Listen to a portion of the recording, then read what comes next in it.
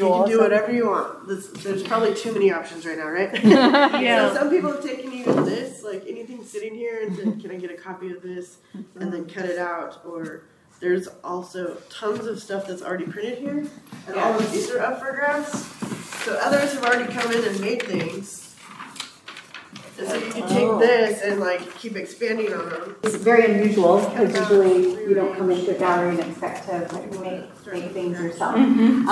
But the idea is that how, so he's sort of taken all these images, different protest movements, social movements from throughout history, and created templates that can be used and reused. And then in this workshop we have silk screening set up, and it's nice because people can learn about the process of screen printing. It's something you, unless you took a course in it in school, you may not have ever seen how screen printing works or what it is. And this can be one plate, basically, so like one screen, so where you'd see two where you have them overlap.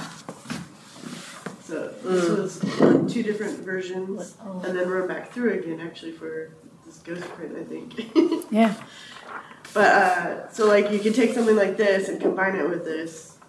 Okay. This is an exhibition by the artist and activist Josh McPhee. And basically he's created a library, a lexicon of images that visitors can come and use to create their own poster designs. And these sort of templates that you see on the wall have like history on the back of them about where these different images, how they evolved over time. And so he's sort of tapping into the idea of what memes were before the internet, but how these images have resurfaced different protest movements over time. So it's an unusual exhibition in that it's an actual workshop and you can come in and create stuff.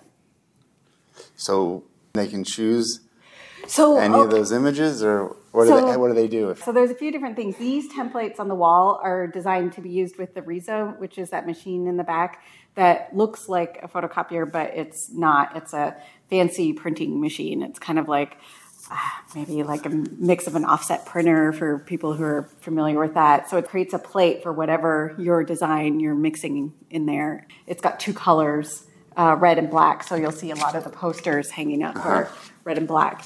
But it prints with layering them, so it's like an actual thick layer of ink. But you can kind of physically like block parts of these images, like say take out the text and then use other parts of it so it gets scanned in to be one layer, and then you can layer it with another image or your own text creation or whatever that you want to add to it.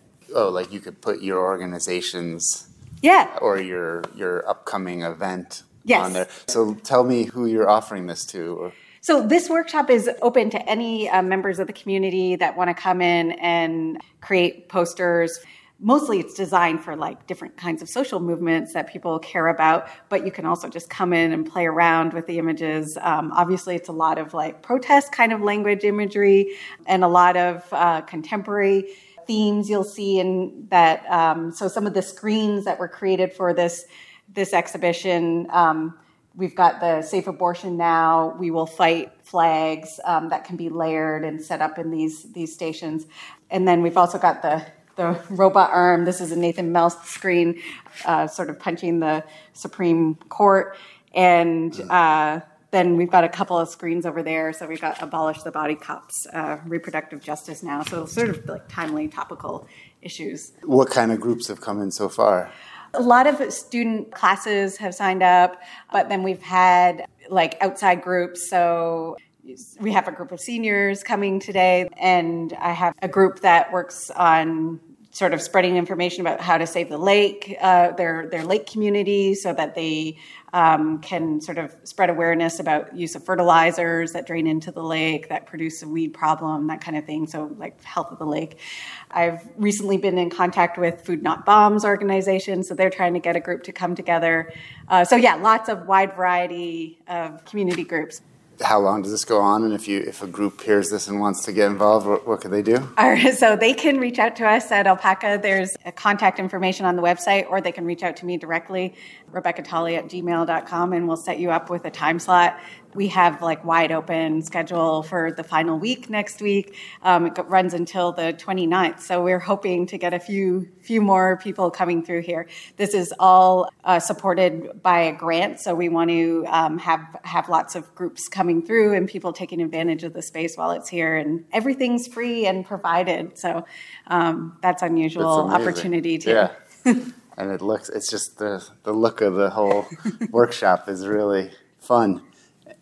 This is a little out of order, but how did you become the instructor for this as an artist and as a teacher? How'd you end up here? So I teach screen printing at UAlbany, and I've worked with Alpaca Gallery in the past as an artist exhibiting and mostly in that capacity. So they were familiar with me and my work. And one of the things I like to do is live screen printing. So I think that's probably why they thought of me, because this is a made up, on the spot shop. And I like kind of engaging with people who come up and want to learn how to make prints. And so they needed somebody to kind of help organize the space that was familiar with the process.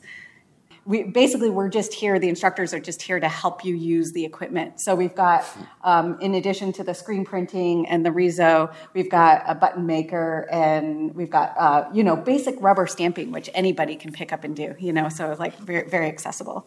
I'm Natasha Holmes, gallery assistant for Alpaca, and also teach here at Sage in the art department usually. You've been one of the instructors on this the entire time here, it sounds like? Yeah. A lot of workshops. I think I've done 10 or 11 now. And some of the workshops are coming from the school. So some of the teachers want a tour of the show as well. So usually there's a few of us that have that extra ability to give them the frontal tour, since it's 2 shows in one. And then when we have the stuff in the back talking about the protest angle, has been really great for the gen ed classes. What age? Let's see. There's 3 separate versions of classes that are coming in. So one is a freshman class. The second version is sophomores and juniors. In college or high school? College. Yeah. Okay. We have had, I don't think we've had any high school students. We've had high school teachers. We had a whole, Albany City teachers group that came in and made art for the day, and it was awesome. What's your feeling on how the kids react? The stamps and buttons are usually the most favorite, of course. They're accessible. Yeah. They can make small ones. Some of them get really into it, and they'll start writing and drawing their own images. And then others have colored or done the overlappings with the stamps here. Sometimes we have groups that, they're walking out with 10 buttons apiece and then get really into it. And then others will be quiet and really get into looking at the history on the back of all of the lexicons. So all of those sheets have a history and a story on each one of them.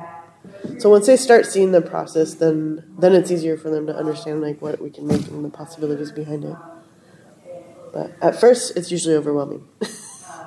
Do you think that the young people have been exposed to a lot of these images already? For me, growing up in the 80s and 90s, so much of this feels so familiar. Right. It's part of the sort of graphic language that I grew up with. Yeah, for sure. No, I don't think they have. I think some of them, what we've talked about and Josh pointed out early on, was the repetition of some of the symbols. So especially prevalent is the raised fist. Right. And so over and over again of what does that mean? What can we say about it? Where did it start and where did it come from? And that the usage of these over time, also the message can change by how they get juxtaposed together differently. So there is new ones up there as recent as the Indigenous women missing. It's the red handprint over the face. Uh-huh. So there's one up there with just the red handprint from the 80s AIDS posters. Right. Yeah. So they recognize more modern uses of them, but the historical ones that are kind of the first thing seen on there isn't as prevalent.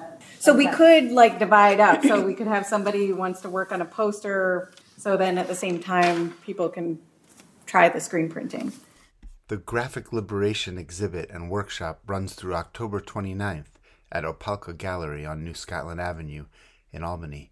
If your community group is interested in signing up for an artist-guided workshop, you can email opalka@sage.edu to make an appointment. For Hudson Mohawk Magazine, this is Moses Nagel.